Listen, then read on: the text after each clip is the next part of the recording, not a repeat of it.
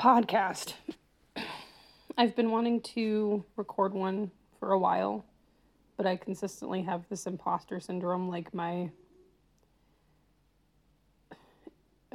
perspective or my point of view doesn't really have a place to be out in the world, but I have a lot going on in my brain, so I wanted to just get it out there. Something I've been thinking about recently is hobbies. My whole life I've wanted to try new things, and I've really thrived off of having new experiences. And like during COVID, I started hiking, and I was like, yes, I'm going to be a hiker. And then I got a community garden plot, and I was like, ooh, I'm going to have a garden business. And now I'm into running, and I'm like, ooh, I could be a runner. And I'm just realizing that, like, I just want to have a lot of hobbies, and I don't necessarily need to stick with one forever, because that's just not what makes me happy. I'm sure that there are people in the world who find one hobby and that is their passion, and they can do that all the time. They look forward to it every day, and they never want to find another hobby. That's just not me, and that is okay. I'm actually really excited about the continuing possibility of being able to try as many possible things in life as I can. And one other thought I have about this is around labeling.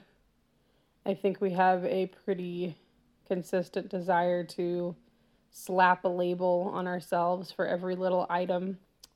I mean, I know I'm guilty of this, to put a short, quippy description about myself on a dating profile or on my social media, Instagram or whatever.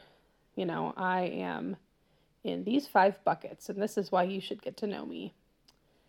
But it just feels insincere to me because I have a million labels. I'm sure everybody does.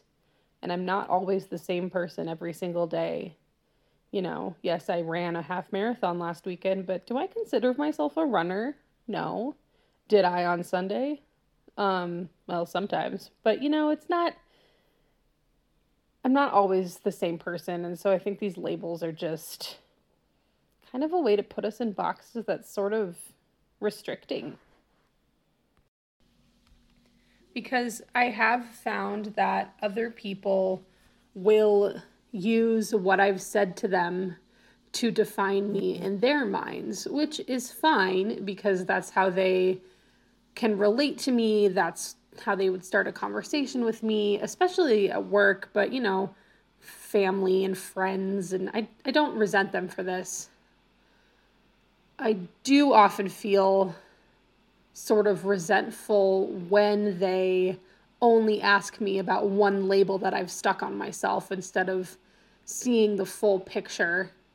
And I'm not sure if that's just me wanting to be seen as a well-rounded person to every single person, or, trying to incorporate more meaningful friendships with everyone instead of a small group of people, but it can be sort of detrimental in that sense as well, because other people will see me as Cassie who saves plants, or Cassie who is a runner.